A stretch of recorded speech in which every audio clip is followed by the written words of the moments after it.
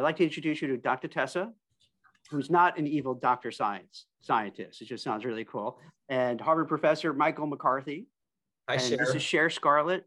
Now, what would we call you, Scott? Because like you're like an activist, you're a muckraker, right? You're a coder. So maybe you could tell Mike and Tessa maybe you should call me and Jack. Everybody who's been watching this a little bit about yourself, what you've been doing, and it's definitely not boring. So I have been a software engineer for 16 years. I most recently worked at Apple. I worked in global security. I worked on tools that global security uses to do all the global security things. That's about as specific as I can be. As you know, Apple has a very secretive culture. And so, to be safe, we tend not to talk about what it is exactly that we work on unless it's public facing. So I am a single mom. I was diagnosed with bipolar disorder when I was 15, which was actually right after I had taught myself how to code. And I, have been figuring out how to best work for my situation pretty effectively since about 2014. Excellent. So, Cher, so nice to have you with us. So I first wanted to kind of ask a question around your mental health and you being a real advocate on that front. I've read a few of the articles about you, and it seems like you've been really forthcoming with having bipolar disorder. And I'm really curious as to what your feelings are around how employers can best support their employees that do have either have mental health needs that require more support, and or what employers should be doing in general as it relates to mental health. Because I think as we see the next generation of workers, Gen Z, coming in, they're far more transparent and open about mental health, and so would love to get your perspective on what employers should be doing to support their employees. I think it's important to start off by saying that growing up with this diagnosis and going into my 20s, it was shameful. It was something I didn't want to reveal to people. And, one man that I was in a vehicle with, I had gotten pretty close with him, and I told him, and he literally pulled over on the side of the road and asked me to get out because he was afraid of me. My God. And I've never hurt anyone in my life. I've defended myself in a fight, but, I've never gotten into a fight. I've never, been dangerous, but I talked to him later and we're friends again now after that. And it's because of the portrayal of certain mental health disorders in the media that gave him the impression that I was dangerous, and it completely overtook, I'd known him for almost a decade at that point, completely overtook his impression of me. And I think that that's an important thing to talk about is, the stigma has been so pervasive, and really these things, I didn't know that bipolar disorder was a disability under the ADA. I know it hasn't always been. They more, I don't know exactly how recently, but I know more recently they broadened the definition to make sure that they weren't leaving anybody behind. And I think that the biggest thing that I've recognized, especially in my advocacy at Apple, is that what is needed is transparent education.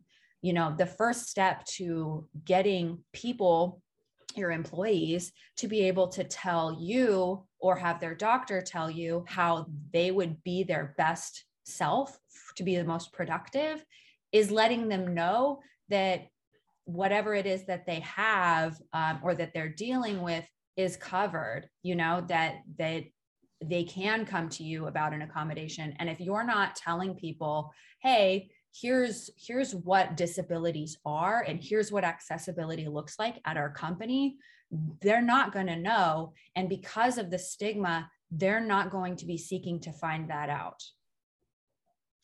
So Cher, do you think there should be some kind of training program or onboarding when you're a new hire so that people can get a sense of, I know a lot of people don't really know what bipolar is. They understand it's a mental health, but they don't really get it. And I'm curious if you think that there should be like legitimate training on that.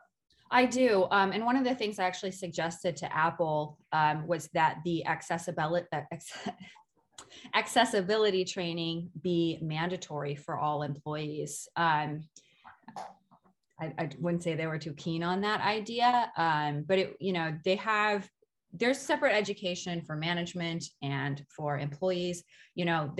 There's half of it that's helping other people who don't have these issues learn how to speak respectfully to people who do, or to handle these situations respectfully when these things come up. But there's also the other side of it, like I was just mentioning. If I had read accessibility training and discovered, long ago before I learned in 2014 that bipolar disorder was covered under the ADA. If I had, had training on that, and been made aware of those laws, which I didn't even know existed for a long time, I would have been able to say like, hey, maybe these periods of time where I'm really struggling to be productive and I'm making up reasons why I can't come into the office or why I can't come to work, maybe it's because I need, for at least part of the time, to be working from home. And I actually didn't figure that out until I started working remotely, because I wanted to spend more time with my daughter. And I had some custody issues going on with my ex that made it so that I really needed to relocate from the DC area. And I literally just asked, my managers, hey, do you think I could try working remotely so that I can deal with this custody stuff in Missouri? And they gave it a shot. And during that time, I recognized that all of these cycles where I was going through, where I would be, it was like, if I was going through a manic episode, it was very hard for me to focus in the office. I wasn't, not completing my tasks or anything. I've always managed to make it work. But the bigger thing was during my depression, when I was struggling to get into the office, I was like working from my bed, because I could just put my laptop up and code. I didn't have to worry about, showering and all of these things that when you are in a deep depressive episode, and for some other people, like it's other reasons, is, anxiety, whatever, when I removed that barrier, suddenly I could just go straight to being a productive employee. And those periods started to more or less disappear.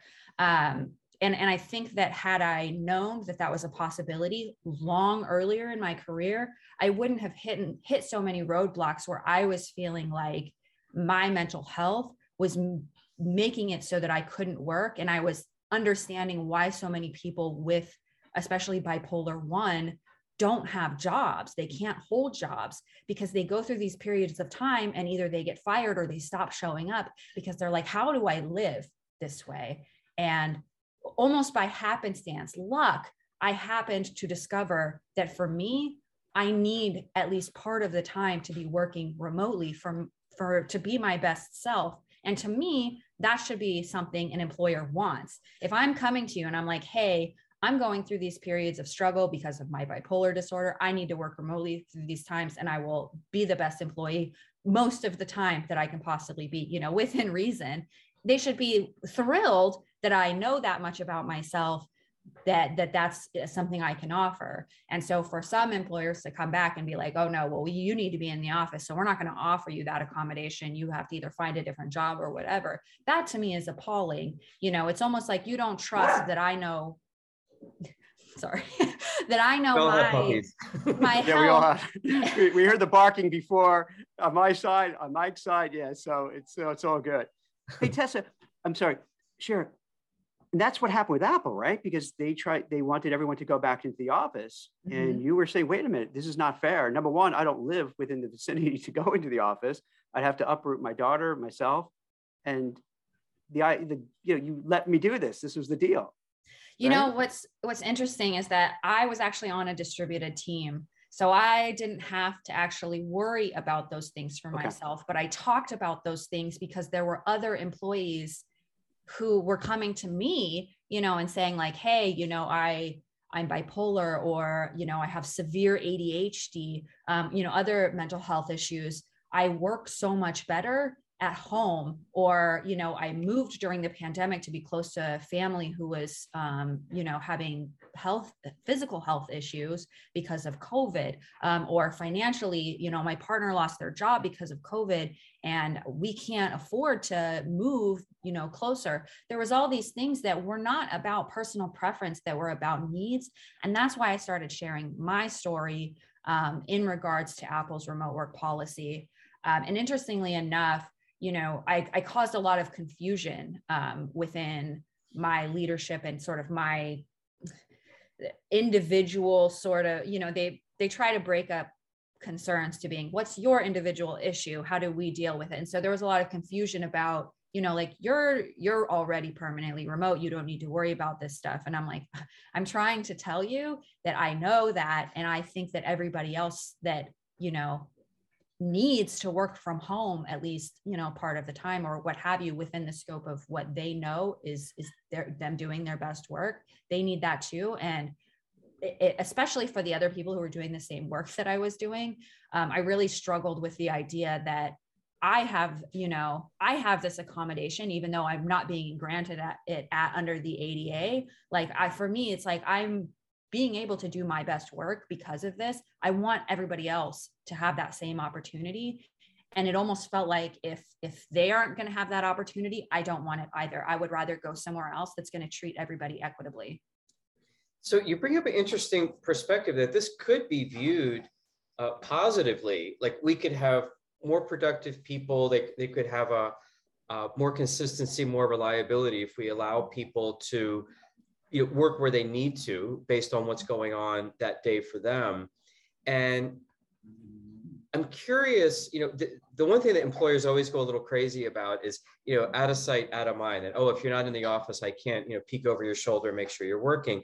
So what would you be willing to do as an accommodation back to the employer so that they could see that you are being productive? And I know a lot of people don't like the spyware and stuff, but is there something that you would be comfortable with where they could just be assured that, okay, yep, Cher's working, we're good?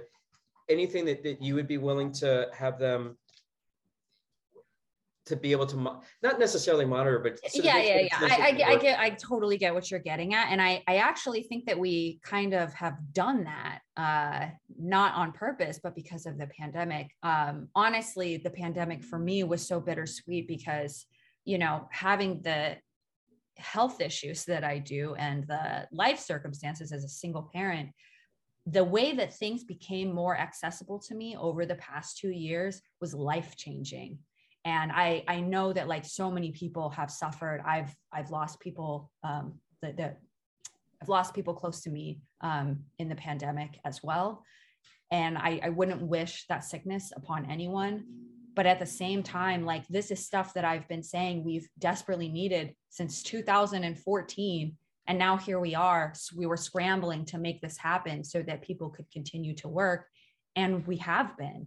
You know, we've shown that many people are much more productive at home. And I don't believe in the idea of butts in seats is a good indicator of productivity. I think that the outcome is what monitors that productivity. And I don't think that there's any difference between what people were doing previously and what people are doing now that shows that they're being productive. I worked a job a very long time ago when I was pregnant for a couple of months in an office building. And it was a company that did drop shipping of like big equipment for construction. And there was only myself, another woman, and the CEO, as it were, that worked at this company. And he never had anything to do. And so he basically would start monitoring our computers all of the time. And as any normal human being that spends 8 hours or 9 hours, in our case, because we didn't have paid lunch, all day somewhere, we are not working the entire time. We're probably working for a total of 8 out of the 9 hours, perhaps even 8.5, hours. But sometimes what might we do? We might check our bank account. We might check to see if somebody sent us an email. There are things we do in the day to break it up that are completely normal. And one of the times when I was checking my bank account, he called me in, and because at this point I didn't know that he monitored my screens from time to time, and he was concerned about how little money I had. I was a single mom making, barely over minimum wage in Missouri, or I wasn't a mom yet, but I was pregnant, making barely over minimum wage in St. Louis. And I was like, this is very invasive, I don't believe you should be monitoring my screen at all. If you don't think I'm doing my work, then you need to find someone else. And, he didn't have any real, he didn't have any issue with the work I did. He didn't have any issue with the work output. He just was bored and wanted to check and see what I was doing. And that to me is a micromanagement, authoritarian environment that we have been essentially moving away from, at least over the past decade for me, that I've gotten to a point where I feel if you say he's worried that you don't have enough money, the simple answer, he could have gave you a raise. I was hoping for a different turn of that story where we could say, okay, so he was going to offer me more money or kind of a bonus for the holidays to get me through. No, he said that I should take financial literacy classes. It's like, why don't I hand over you what it's like making $7 an hour? Yeah, thanks, boss. Yeah. It's one of those things. How I took $7 and now I'm a multi-millionaire, right? Yeah, sure. That works. Funny anecdote. Right. I actually met him and got this job because I was cleaning his house prior to that. And I was essentially homeless for a couple of months, and that's how I met him. And he was like, he's like, you sound very intelligent. You should be doing much better work. Come work for me. I'll pay you more. What do you get paid? $5.15 an hour. I'll give you $7. Great. Okay. But hey, can I say this? I always thought that the tech companies were much more progressive. So naively, I would think that they would do all these things on their own behalf to say, hey, let's make sure we're taking care of people with mental health issues. Let's take care of what have you. But I guess that's not really the case. I think wasn't the case pre-pandemic. I think it is in a lot of ways. And I think it's hard to see because some of the biggest companies are being a little more reluctant to offer this. But for me, I can tell you the difference between me looking for remote work in 2016 and now is it's monumental. Like I maybe could find like 15 things that I would apply for back then. And, maybe interview at 5 of them or something. Cause that's a good, ratio. I usually get picked to interview now, but at the point I interviewed at 50 places that all were open to remote. I wasn't interested in working at all of them. I was trying to gather some research information, but there's more popping up in my inbox and recruiters of companies I've never heard of that are still paying incredibly competitively that are coming to me saying like, hey, we're open remote, we're open remote, we're open remote. So we're looking at like where I could only find, maybe a dozen or so to now I would assume what is hundreds based on the volume of recruiting emails that I get. So I wanted to pick up on a word that you said around transparency. So and kind of pivot a little bit because it seems like you have been an advocate for transparency. I teach marketing and I talk to the students a lot about how the information asymmetry between companies and consumers is those walls are coming down because consumers have access to more information and can really find out what companies are doing, especially like who's in their supply chain and all those types of things, and be able to, have consumer choice and make choices around the types of products they buy based on how the company operates. And it seems like you've been a real advocate, whether it has to do with pay and equity, whether it has to be, transparency around making it accessible for people to talk about mental health, around the NDA and non-disclosure agreements. So can you talk a little bit around how you've come to become this warrior, really to kind of demand transparency on a number of different levels from companies? What's interesting to me is that I sort of got into tech with people assuming things about me that weren't true to the positive.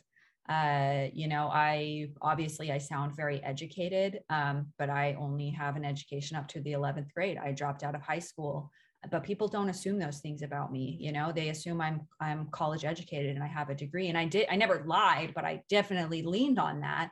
But really it's just because I read a lot. And when I started to see gatekeeping about things that, like, I was a sex worker once, because that's what I had to do to survive. I dropped out of high school, and I'm seeing all of this rhetoric about, CS degrees, and, a lot of it is very gendered. And I ended up being called out as this unicorn, as somebody, I think somebody said I had a master's degree in computer science. And I just had to cut in and be like, look, you think I'm this thing and I'm not. And actually I'm the thing that you're saying doesn't belong, and fine, if that doesn't belong, then I don't belong. And that was very, for a lot of the people who were on the other side of the gate, that sort of tore down that for them. It was jarring in a way, the beliefs that they had about me. And I realized in that moment of people kind of realizing in this raw authenticity that they were so wrong, that the reason that I was able to get in spite of, letting them believe these things about me, that I was a scholar or whatever, that I also was able to get in because I was so authentically myself that people could build a story, about me in their head and decide that they wanted me. And when I was honest about the things I didn't know, they took that to be confidence in my education level. And to me, that was the signal to me that the most important thing that we have is honesty. And that gives us so much power. And shortly after this, I had ordered something called a LexisNexis report. And I had my identity stolen many, many times because I am this very unlucky person who only has 4 different digits in my social security number. So it gets randomly selected by like SSN generators all the time. And I was trying to clean up my credit, and I knew about this LexisNexis thing because I had gotten declined for something. It said contact them. And I am not kidding you. This information that they sent me, this thing was like this thick, because I am somebody who orders a lot online because I have mental health problems. So I don't go out a lot. And they had everything about me. It was a disturbing level, people who I had been roommates with, things that they bought online, things that we bought online together, just every single email address I had ever used since I was a teenager was in this enormous stack of documents. And I realized that there is so little forthcoming transparency about the data that is being collected on you and how it's being used. And the fact that as consumers, we get this idea that these companies, we're almost a little beholden to them. The customer is always right. But, in reality, I call and I try to get something fixed, and it is incredibly difficult to get anything on my terms, that as a consumer. But I realized that we have so much more power than they allow us to know. And fast forward to now, I'm recognizing that that is the case with some of these very large companies too, who know that employees, just like consumers, they are the bread and butter. They're the product. They are the power of the wealth that is being generated by these companies. And I honestly believe that they're worried that employees are starting to take it back. And when we look at something like accommodating people, that's almost them making a concession, so they don't want someone like me to gather up everybody who has, is neurodivergent in their company and say hey, all these people work better remotely and they're covered under the ADA. You need to follow the ADA's advice because other people are doing their same job remotely already, and give them those accommodations. They want all of these people to come to them individually, so that they can try to deny the accommodation or talk them out of it, or, whatever it is that they choose to do in those situations. But they really don't want us to recognize that as a group, we have power. And that's what's been happening. This is what happened to you recently, right? Where you tried to lead an effort to get pay transparency within Apple, and they didn't like that too much. Well, and it was more than that too, because I had gotten the idea about the wage transparency survey from others who did it before me at other companies. When I had a trouble finding out what my salary was going to be after I moved, because Apple does, geographic based adjustments. And I only just wanted to know so I could plan, what my new salary was going to be, what I was going to be making. And no one would tell me. And it wasn't until I actually was moved and my pay was changed that I found out what my raise was. And prior to that, I had tried to do some sort of crowdsourcing research to find out what I was going to be getting paid. And I got this impression that it was going to be a 10% bump based on other people's experiences, but that's not what I got. It was lower than that. And so I went on this website called levels.fyi, and I looked up other salaries in the area. And I found that the only other person with the same years of experience as me in the same level, doing similar work on this particular website was also a woman. And we were making significantly less than the other people. There were men. So all of this was self-reported, of course. So I wasn't thinking like, oh, obviously there's a wage gap, I'm underpaid. I was like, there's some information here, I'm going to keep looking. So I went and dug in other areas, and I just kept finding the same problem. So I just went and asked a question in a women's affinity channel, in Slack, if anybody was interested in doing a wage survey. And one had actually been started that morning by someone else. A couple of hours later, that person is reporting that the people team has asked them to shut it down because it's a prohibited survey, because it's gathering information about gender.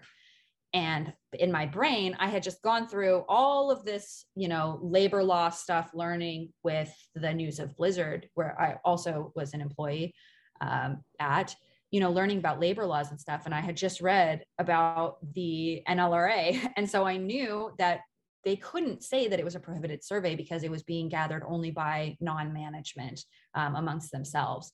And so I just started saying like, hey, I think this is against the law. Here's the law that I had just recently read, linked to the NLRA. So they started working with the people team on a second one. And during that time, I got information that it wasn't the first time that it had happened, that people had tried to start a wage transparency survey in corporate, and it was shut down by the people team as a prohibited survey. And when I was told that the new one, which was without gender and, following their security concerns, was also shut down, even though they had done it the way that they had asked, I was like, well, I know the law. I didn't even care anymore about the whether or not there might be a pay equity issue. I'm like, if there is or there isn't, like that, you guys will have to deal with that no matter what. But this is our right as employees, and I am going to defend these other employees' rights, whatever reason they have for wanting this. I'm going to defend their rights, and I'm going to put up this wage transparency survey. And close to 3,000 people ended up participating in it. And whether or not the outcome was what we wanted, the reality is that we were able to do this wage transparency survey in spite of their best efforts to shut it down. And when somebody from the data team approached me and said like, hey, we've started actually looking at some of this data and the results are troubling. Again, we know this is self-reported, and that does give some heavier difficulty in looking at the results. But we also had a very large pool of data that we were able to kind of verify that the numbers that they were reporting in terms of diversity in the company and things that we knew, it pretty closely mirrored that. So we could safely say that this is a pretty good look at, what we think you should look at, but they wouldn't meet with us as a group. Not even just two of us. They would only meet with us one-on-one about our individual concerns. Sure, this might sound naive. And Mike Tess, I'm curious what you think. Why wouldn't they be more open about the compensation and salary? I mean, what would happen? What would go wrong if they did? I know that sounds very naive. The reason why is if they find an inequity, especially as it relates to gender, then that means they have to reconcile that, and that can be very expensive.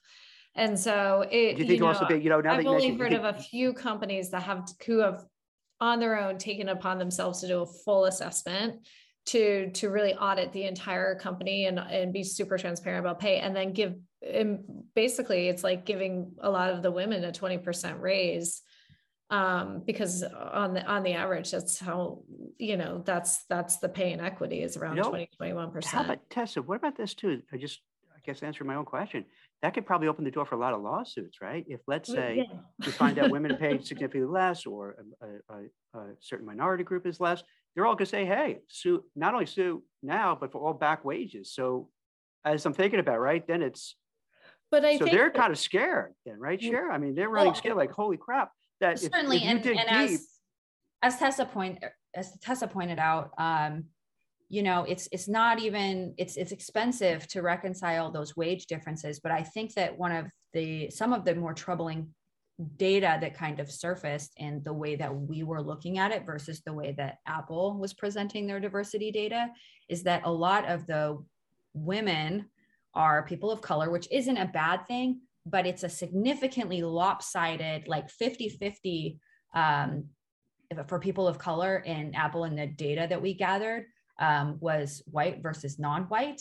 But for the men, it was only like 15%. It was a significantly lower number. And when we started looking at the roles in that isolated data that was more, you know, racially accurate to what we, you know, see in our normal life, is that it was more lower levels with commensurate experience, you know, to men that were in higher levels, and support roles and retail roles. You know, these inequities were far beyond dollar differences. They were fundamental systemic issues in the way that in the work that was being done, how they're being promoted, what they're being hired in as at a level. You know, there were much deeper issues that we were surfacing and discussing, that none of which are addressed by, say, you know, Arjuna Capital comes in and they do a gender pay audit for Apple. They actually did it at Starbucks as well, right after they had announced they had 100% pay parity. And my managers and me were like, actually, we think that I'm being underpaid, and, you know, ended up getting an adjustment from Arjuna Capital's audit, but being told no for 6 months that my pay was not under, you know, I wasn't experiencing any inequity. Like, you know, so they are doing that work, but there's this other side that Arjuna is not capturing, you know, which is deeper inequities that are being hidden by the way that the company hires and promotes women and people of color, that appears to be different than it is for white men. So I know we're coming to the end of our time. So I wanted to ask a question, because I was looking at your Twitter this morning and saw that you're part of some legislation that is now being introduced as it relates to NDAs. As we kind of end this podcast, can you talk a little bit about what your future work is and maybe this legislation that you're working on? So definitely never anticipated this happening. I think that the most I had ever done in government was when I was in elementary school. I saw a baby bunny get run over outside of where Microsoft was expanding their campus. And I wrote a letter to the city demanding bunny crossing signs that eventually made it there. Don't know if it was because of me, never got a response. But I never saw myself. And I think of people who watch me, I'm very anti-establishment in the way that I present myself because of where I come from. But I've learned that the only way, you know, to start moving the needle is to work with what you have. And this is what we have. I did not expect when I emailed a senator that she would email me back the next day. But I had spoke with Ifeoma Asoma, who co-sponsored the California Silence No More Act. And I asked her, and this was before it got signed into law, like, I was going through this, you know, sort of being intimidated into silence thing. And I knew what was coming. I didn't know how bad it was going to be. But I was like, what do I do? How do I protect myself and other workers in Washington? Because we have Google, we have Amazon, we have Microsoft, we have Starbucks. We have these huge companies that I know are using the same tactics that I'm being subjected to. And what's worse is for more vulnerable people like retail employees, warehouse employees, you know, the employees that we don't talk about as much, they're experiencing this at a much more detrimental level than I am. How do I bring this legislature? I'm not a law professional like you are. I'm a software engineer. And she, you know, gave me some organizations to contact. She told me to look for organizations that have lobbied in labor law before. And so I did. And, the first person who emailed me back ended up being this senator. And I talked with her about this document that I received on October 15th, the one that I sent to the SEC and to NIA's partners, that I believed, that what I was looking at was, to me, should be illegal if it wasn't already, because it certainly felt unethical and wrong. And so I ended up getting connected, with the senator and now Representative Liz Berry, who confirmed that they would do this work. They had, Senator Kaiser had previously worked on a bill through Chelsea Glasson's advocacy around her not being able to file a complaint for pregnancy discrimination. So recently, that bill that extended the time in the state of Washington for people who are pregnant to file for pregnancy discrimination was enacted. And so Chelsea had reached out to her as well. And so the two of us, coming to her and saying, hey, she had the pre-existing relationship and I had this actively happening to me at the time, gave them the motivation to do it this session so quickly, which is amazing. And I ended up also getting in touch with the Dignity at Work Act people who are working on legislation around the country to promote respectful workplaces. And I want to continue doing work in this space. I guess lobbying is what it's called. For me, I'm just advocating for people to have a healthy, working environment. But I guess that's what it is. And I want to continue to do that and push that work. I've been in touch with local lawmakers who have had issues with bullying in the workplace. King County actually had that issue in its council. And hopefully, we bring more laws that are protecting employees and people in the public sector, protections. That report came out today about what's been going on in the military for a long time, and everybody being, with all the women being gagged from talking about their experiences. And, how can you possibly dismantle a system of harm if nobody's allowed to talk about what's happened to them? Absolutely. Well, congratulations on all your work, and thank you for all the work that you're doing. It's really quite amazing. And Jack, I'll let you say the final word on that. I appreciate you being so open about everything, Chair. That's very rare, that you just put everything out there and you take these risks, which is amazing. I got to tell you, I wouldn't. I'm a chicken, I guess. I would kind of keep quiet and go through it. So I applaud you. And I think we need more people like yourself who see injustice, see where companies are maybe not treating people the right way, and taking action, even if it means losing your job and your livelihood, and you go for it. And that's just remarkable. And, we're behind you. And if it's okay with you, we'll keep in touch. So as you go on that journey, and it seems like you're not going to stop. So there are going to be lots of stuff happening. Feel free to let us know. I think I can speak for Mike and Tessa. We'll love to help out any way we can. And we like to kind of just be part of the journey and keep us posted. And we're glad to have you on so we can kind of broadcast it more and let more people know. And I think that's the key to it as well.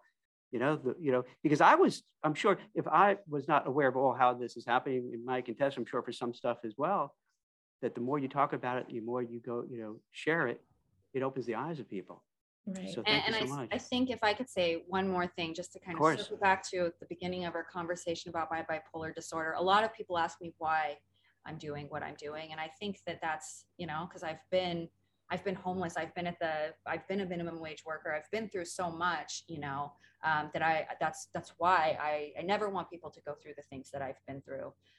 But somebody the other day asked me how, and I realized that it's literally because of my bipolar disorder, the impulsivity, the bursts of energy that are reckless in a way, they make me, I wouldn't say unafraid, but they make me willing to accept whatever comes my way, because no matter what, I know that I've been through worse and I can get through this too. Wow, that's a great way to end it. That's well said. And from something that's challenging, you turn it into a positive in a way that gives you that energy and drive to make it happen. So wow, so great. Good luck with everything. Keep us posted, and really appreciate what you're doing. Thanks so you much so for much. coming on the show. Thank you so much, Cher. Thanks. Really appreciate talking to you. Yeah, thank you, Cher. I think you're going to be really inspirational to a lot of our viewers. Right? You've got courage that we all need. Oof, absolutely. I can tell you one thing. I never imagined in my life that this is where I'd end up. Well, it's not end up. You have a lot more to go. So I know. I can't wait to see. You're in a pretty great place. I'm waiting to hear the book and the movie about this stuff. So I'm waiting for this next chapter. Maybe I can write it. So I haven't written a book like that. I keep trying to write my book, and I'm trying to start at the end, and it keeps changing. Well, that's good. That's good. That makes it good. Make for a good movie down the road. So yeah, we'll be part of it. Well, thank you so much, and have a great weekend. Thank you. Thank you so much. Bye, Cher. Thank you. Bye.